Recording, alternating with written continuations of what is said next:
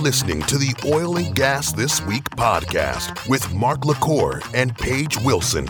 This is the show for busy oil pros who quickly want to keep their finger on the pulse of the industry.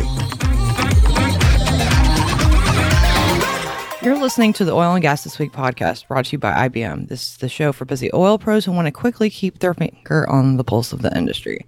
Thanks for joining us for episode 311. Paige? Yes. It is so hot outside. I know. You know how I know it's hot? My plant almost died. Besides that, How? our guard dog who is here, Tucker, brought his own milk with him. What? He has a bottle of milk. Oh, he likes opening anything that's bottled. It's just so hot, the guard dog has to bring his own hydration with him in the studio. Yeah. Speaking of non-hydration, we got a really cool review. Well done, steak on the go. And I'm going to tell you right now, anybody that compares us to steak is a buddy of mine. Yeah, but well done. Well, we don't like our steak well done, but I don't think that's what I know. Diego Rudy meant. Well done, steak on the go. Wait, we only got 4 stars instead of 5.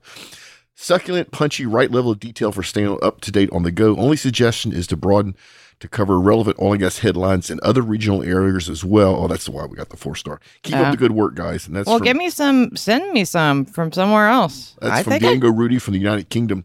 And let me tell you, I think we do a pretty good job of covering the globe. Yeah. It's hard. So first thing, we try to cover the entire industry, yes. Upstream, midstream, downstream, and the service companies. Second thing is it's a global business. So we try to cover other parts of the world. So we'll do a little bit better, but I think we do a pretty decent job. Give me some more news sources that send us some news stories from the UK, maybe stuff that we don't run across. Would love that input. Right, exactly. So if you'd like a shout out, just like Diego Rudy from the United Kingdom. I think that's Django. Django? Okay. Just leave us a review. If you go to the show notes, there's one link. It's easy to click and give us a review. We love our reviewers. Let's get into the news stories. All right. First up, ExxonMobil announces acquisition of Denbury. Where did we hear this? Hot. Yeah, that was years ago. That was you. Yeah. So this is literally a marriage made in heaven. I knew that, I didn't know, I don't have insider information, but I suspected ExxonMobil was going to pick up Denbury for a very long time, especially around their CO2 business. We have a lot of friends over at Denbury, which I'm not calling it Denbury Resources anymore, so give me a pat on the back. A lot of friends at ExxonMobil. This just fits perfectly in ExxonMobil's carbon capture and storage business. There's no other operator out there that's doing a better job of that than Denbury. So ExxonMobil does what it always does, is it looks out on the horizon and says, who's doing a really good job? Buy them. This is, like I said, a great fit. It's going to give Denbury a lot of access to a lot of capital that they normally wouldn't have. It gives Exxon a further piece of their carbon capture and storage building. A lot of synergies here. Denbury has the largest owned and operated CO2 pipeline network in the U.S. at over 1,300 miles, including over 925 miles of CO2 pipeline in Louisiana, Texas, and Mississippi. One of the largest markets for CO2 emissions, as well as 10 strategically located onshore sequestration sites. So this is just perfect for ExxonMobil to pick up. ExxonMobil is going to bring its capital, its domain expertise, its reach to help amplify this. Chris Kendall, Denbury's president and chief executive officer, made a really good comment. This transaction is a compelling opportunity for Denbury to join an admired global energy leader with a low carbon focus, a robust balance sheet, and a leading shareholder return program. Mic drop. I'm going to leave it alone at that. This is something that's great. It's good for everybody. So happy to see this happen. Don't follow me for financial advice, but I have to say I did call this a long time ago. All right. This one's pretty interesting. Traces of explosives were found in a yacht in the Nord Stream sabotage investigation, diplomats say. Yeah, so this is straight from Berlin. This really, as your point, Paige, really is interesting.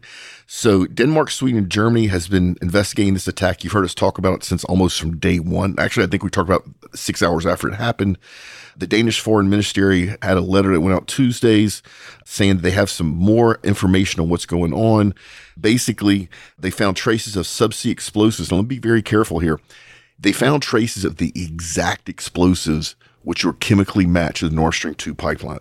So they're calling it subsea explosives. I happen to know it's the exact chemical composition. So this vessel had something to do with it.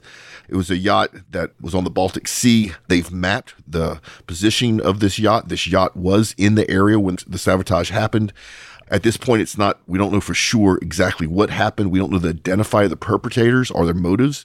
However, we do know that this yacht was on location, and in the subsea explosive they found matches chemically exactly to the ones that were used in Nord Stream 2 what's the word I'm looking for? It's not bombing, terrorist activity. Yeah. Right. And so this is going to be a lot more to come out of this. This is the 24th of July, 2023. Just this morning, I saw where there's some new evidence, once again, the other countries are trying to point the finger at the U.S., but this new evidence actually coincides almost exactly with this yacht being found with the explosives. I do know this much. I do know that the owners of this yacht are in custody right now, and they're going through interrogation. So I suspect we're going to find out relatively soon more of what really happened here. Well, I've heard rumors that it's Ukraine, that some Ukrainians paid those people. So that's speculation. That's speculation. I actually think that's a strong possibility. My gut still tells me that Russia had something to do with this. I know it sounds backwards, but let's see where this thing goes. This is almost starting to turn out to a made-for-TV series. All right. U.S. refinery capacity increased at the start of 2023 for the first time since the COVID-19 pandemic. Okay, so this is not going to sound like a lot. So the U.S. refining capacity increased 0.6% at the start of 2023 compared to the start of 2022. Let me tell you what that means. That means all of our refineries in the U.S. who have been running wide open since the pandemic, who have not had a chance to do planned maintenance and repair, finally got a chance for a breather. They got a chance to go in, retrofit, do repairs, planned maintenance, pull those units offline, bring them up to current standards, bring them back online. That's why you have this increase in refining capacity. This is great. We still are running behind. The world's still in an energy shortage because of refinery constraints. We have 129 refineries running right now in the U.S., down from 130. Now, that one that was lost is a small facility in California, go figure, which really didn't add a lot to U.S. refining capacity. It was actually a specialized refinery. But this is really good news. Now, remember, this small increase does not reflect changes in the refining capacity. What it does is the output. And right now, our refineries are still running in the high 90s as far as capacity. We need to drop that down to the low 90s, which is right where it needs to be. We're heading that direction. So to all the companies and people and contractors that kept these refineries running wide open the last couple of years, hats off to you. Looks like you got a little bit of a break. Good to see this. This is more and more us getting back to the normal energy balance in our world. Good stuff. Good stuff. Biden government denies refinery pleas for biofuel blending exemptions. Speaking of not good stuff, before I get in this article, let me tell you something I've learned, or something I suspected for a long time, but I actually did the research and have the numbers. So, you hear a lot about deforestation in the world, especially in our world's rainforest, specifically Brazil and Africa. Yeah. So the reason that people in those countries are cutting down the rainforests are several. One is they're poor and they need the wood for fuel. Makes sense. Right. Number two is they're cutting down the rainforest to grow crops to make money, once again, to feed their families. Yeah. The two biggest crops are palm oil and organic foods. And let me tell you the reason I'm bringing this up. You go, well, so what? They're growing palm oil. They're growing palm oil to make renewable diesel and jet fuel. The market for palm oil has gone up so much that it's worth financially to clear cut rainforest, plant palm oil, and then harvest it and sell it back here in Europe to make renewable diesel and jet fuel. So for all the people out there that are applauding renewable diesel and jet fuel, remember, you're contributing to cutting down the rainforest. This is serious. The next biggest crop they're growing is organic foods. So if you're somebody that buys, let's say, organic bananas, you may not know this, it takes basically about 4 times as many banana plants to deliver the same crop of organic bananas as it takes non-organic, because the non-organic, they're using pesticides and herbicides. They're making sure the plants are healthy, well-fed, they're controlling pests. Whereas organically, you can't do that. So you have to plant much more bananas, and all organic foods are like this, to get the same yield. So I don't want people to feel guilty about eating organic foods because it's helping cut down the rainforest, but it is contributing.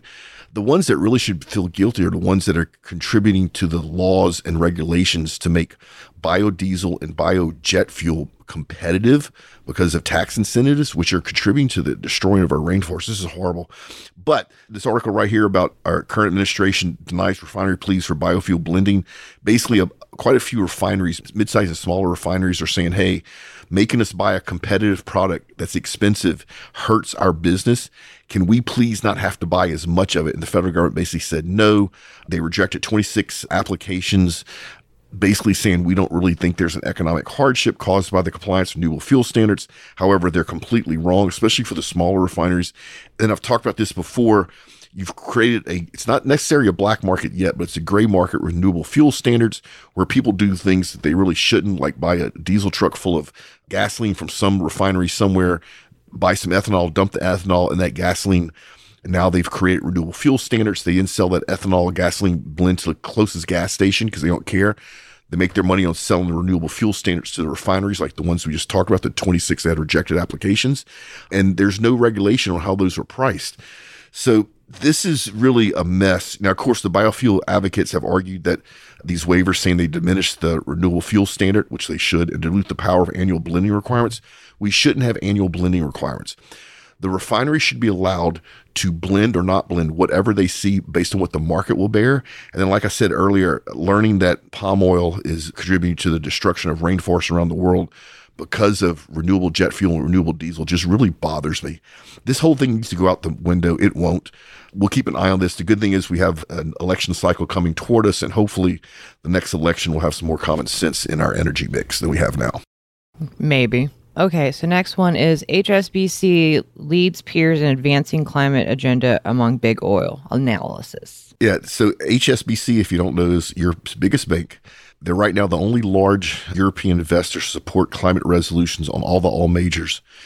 Let me translate this for you. HSBC, you're getting ready to have your clock cleaned by all the other investment banks in the world that have gotten away from ESG and holding investment dollars back unless you meet certain climate and environmental resolutions, which actually nobody really agrees upon. You're getting ready to hurt your shareholders and your business.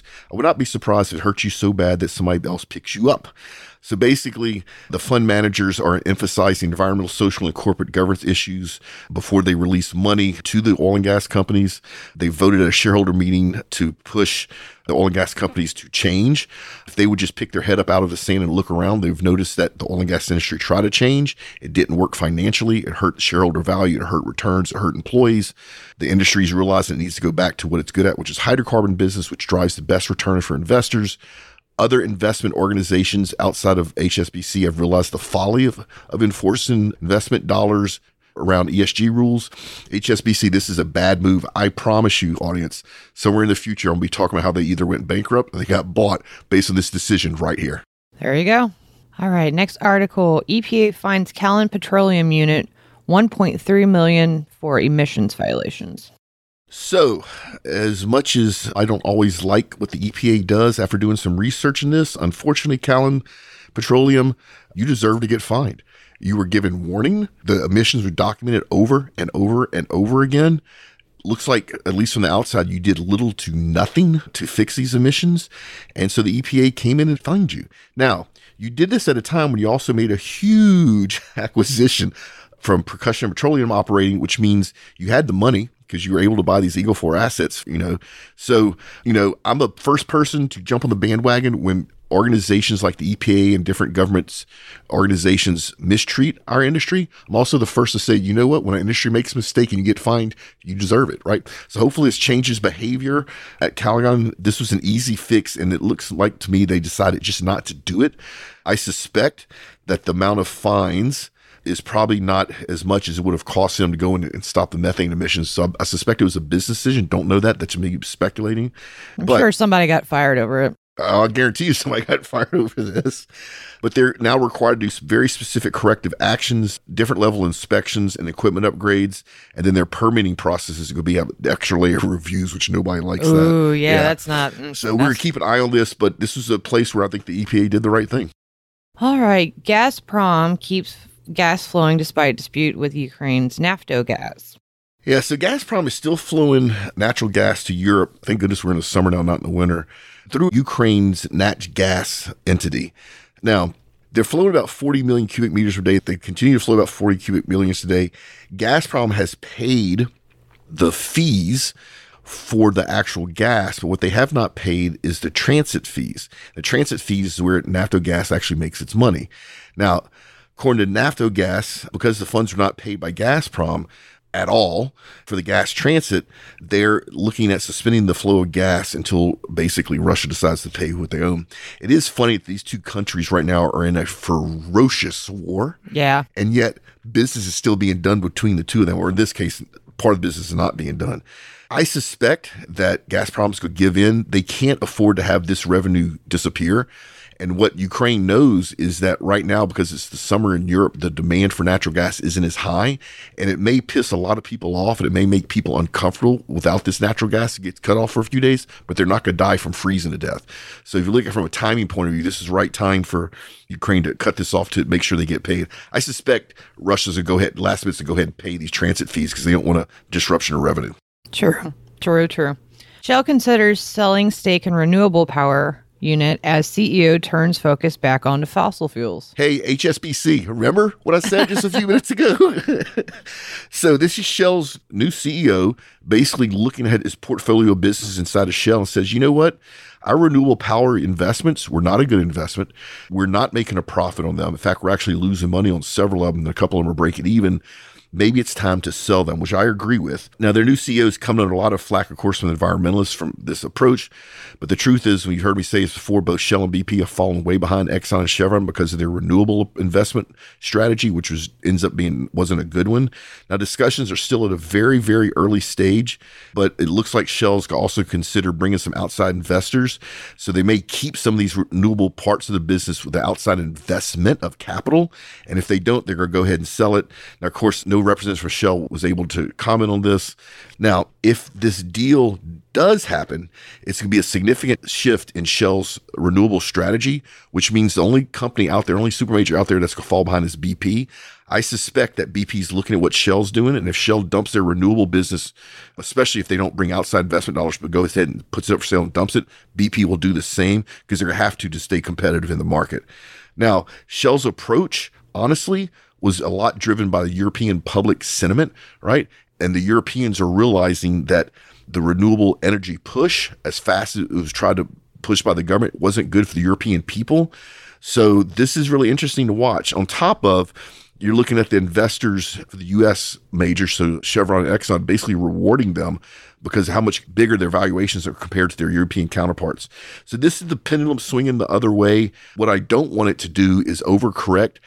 I would hate to see the supermajors quit investing in renewables completely, which I don't think will happen, but it could be that they can make a big enough drop in their investment dollars so they're not actually discovering new things. You have to remember, a lot of the technology breakthroughs in the renewable market page were made by the oil and gas industry. Right. The lithium-ion battery, biofuels, all that stuff was done by us because we operate in the middle of nowhere. We need to keep exploring renewables as an addition to our hydrocarbon business. All right. Schlumberger halts tech and equipment supply to Russia. It's not Schlumberger anymore. I don't care. SLB, formerly known as Schlumberger. I don't like the name change either. Anyway, basically is saying that we're going to stop importing oilfield technology into Russia from all of the SLB facilities worldwide. And they're doing this in response to the escalation of standards, Western standards to get Russia. Literally everybody else, all of their competitors, Baker Hughes, Halliburton, Weatherford, all stopped their businesses last year. Yeah, somebody's a little late to the show. Yeah, all the super majors literally pulled out of Russia. So not only did they quit work, but just basically pulled out. And so they are a little bit late to the show. If you remember, they were also one of the few companies that, when all this started happening with Ukraine, didn't help get their expats out of Russia. Right? I don't know whatever the end result of that. Hopefully they did eventually get their expats out of Russia. But this is a pretty big blow to SLB. They have about 8% of the Russian service market, which they're going to end up walking away from that revenue, which is the right thing for them to do. The reason they waited so long, Paige, is there wasn't a legal incentive to force them to do it. Love Schlumberger to death. Interesting. But all of your competitors ethically stopped selling stuff in Russia before the sanctions made them do it. You waited till the sanctions made them do it. Shame on you, Schlumberger. You called it Schlumberger too. What's your saying when you SLB? I'm going to get some flack. I have a lot of friends at SLB, but this really, they should have done it earlier. But they waited till the sanctions made them do it, and that's when they decided to pull the trigger. Yeah, well. All right. Japan wants a global emergency natural gas reserve. Interesting. So all of the IEA countries are required to have crude oil storage that equals about 3 months of supply for their country. I didn't know this until we read this article, which means the U.S. is in violation with our strategic petroleum reserve because last time I looked, we had 11 days of reserves in the strategic petroleum reserve, not 3 months, not 90 days. Maybe that's why Biden's putting stuff back into it. Don't even get me started. What they're putting in is just a PR stunt. Literally the last amount of crude that they bought to put in the Strategic Petroleum Reserve runs the country an extra 10 hours. Oh, well, good. Yeah. He's doing So his anyway, best. this is really interesting. So what Japan is wanting to do, so they have a Strategic Petroleum Reserve, just like all the other IEA countries. Now they're saying they want a Strategic Natural Gas Reserve, which I think is genius, right?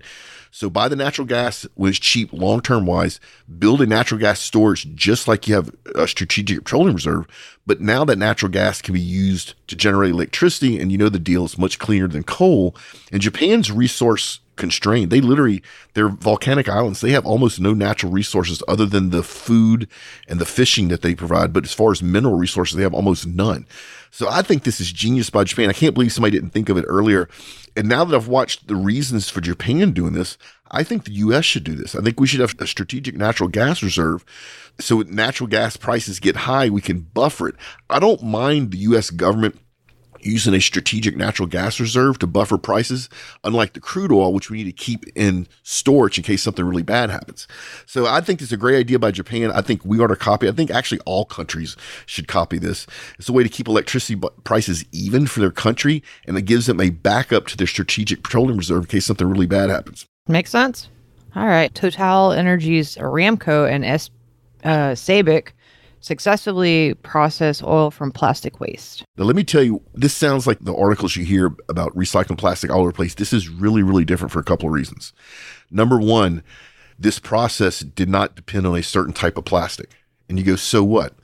This means that the cost of having to sort the different plastics, if you don't know this, your plastic water bottle has a little funny arrow triangle with a number in it. I think it's 3, which is different than the plastic that's in your clothing, which is the same little funny triangle with arrows, which is actually a 2. Those numbers say what type of plastic it is, and you have to sort them, which means people, because machines can't do this yet, have to go through the plastic race and look at what type of plastic and put it in different bins. That adds significant cost. This is the first time that the plastic did not have to be sorted. They didn't care where it was. Now, most plastic recycling takes the plastic and recycles it into something very similar to what it was before. So for instance, plastic water bottles. When you recycle plastic water bottles, most of that turns into plastic water bottles, right? Yeah, right. This is something different. All these plastics turn to something called plastic power seasoned oil, right? So PDO is the terminology for it because we have to have acronyms for everything in this industry. This PDO oil can be used to turn into gasoline, diesel, or feedstocks for other plastics. It's going back to the fundamental hydrocarbon molecules itself, which means I don't have to make plastic water bottles from plastic water bottles. I can make diesel from plastic water bottles. I can make clothing from plastic water Well, bottles. that's a game changer. It really is. And here's what's cool.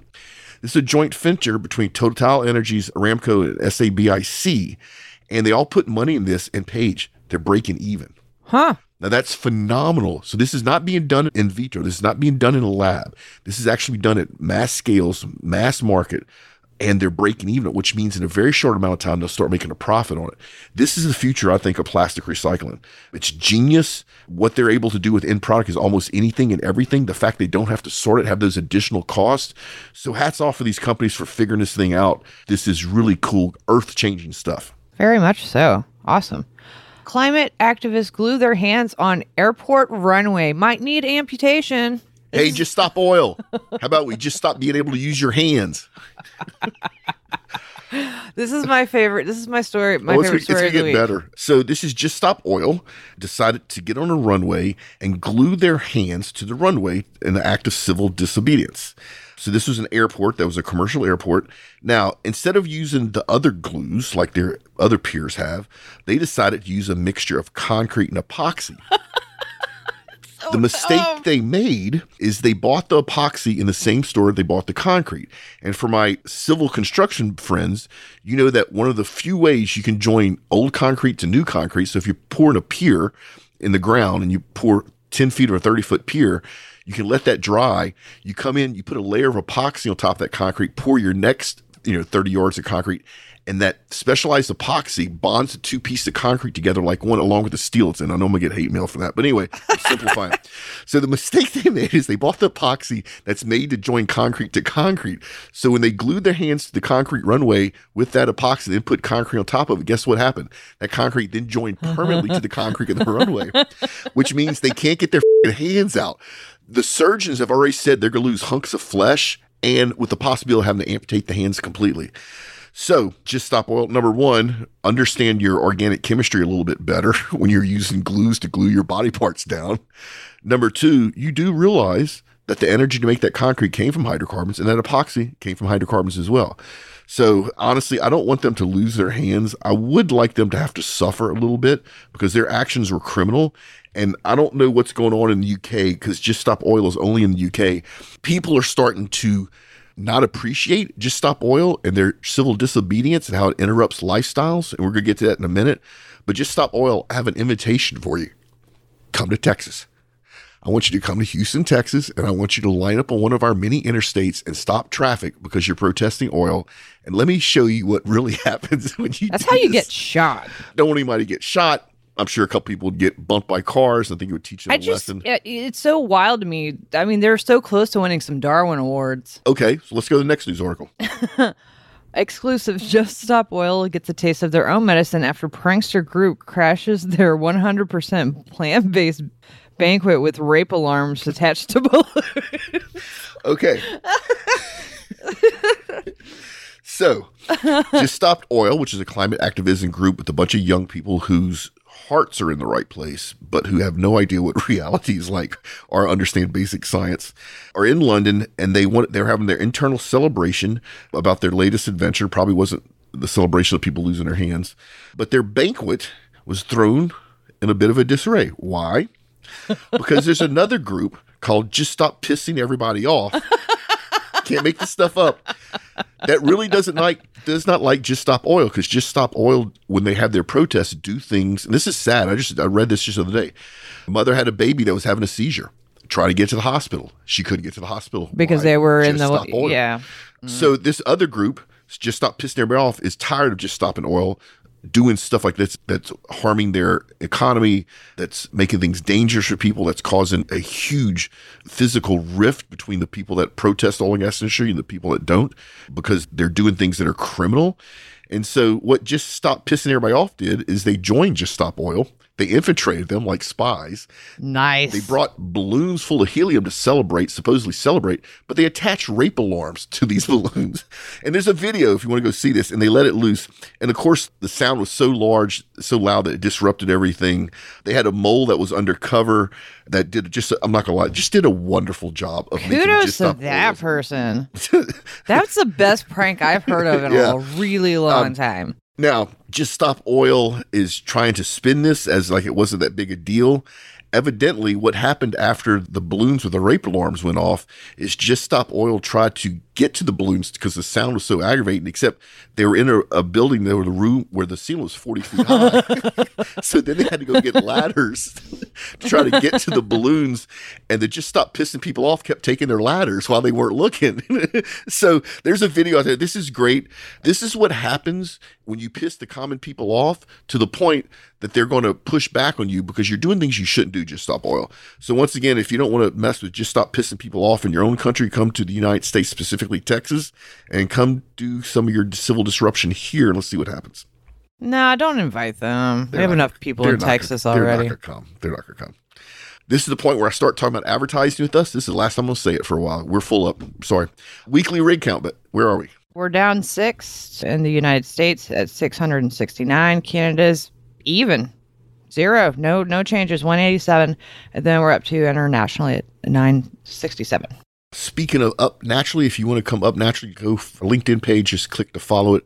We have a bunch of new stuff coming out. I'm going to go ahead and say it. We have a new newsletter coming out. We have a merch store coming out. We're revamping our old newsletter, our monthly events newsletter. So if you're interested in sponsoring any of our newsletters, reach out to me. This is early on. You get in really, really, really cheap and get in front of our enormous global oil and gas audiences. Speaking of getting in front of enormous gas audiences, if you'd like myself or any of our experts to come speak at your event, everything from doing a keynote to a sales and marketing kickoff. We do a lot of live podcasts for customer events. Reach out to me. Happy to share the details. First Friday Q&A, just go to oggn.com, oilandgasthisweek.com. Leave us a question. If we use your question, we'll give you a big shout out. If we don't use your question, there was a reason we didn't use your question, so don't send it 3 times. Ready to get out of here? Yep. Remember, folks, do great work, pay it forward, and we will see you next time. Tune in next week for another informative and entertaining episode of Oil and Gas This Week podcast, a production of the Oil and Gas Global Network. Learn more at oggn.com.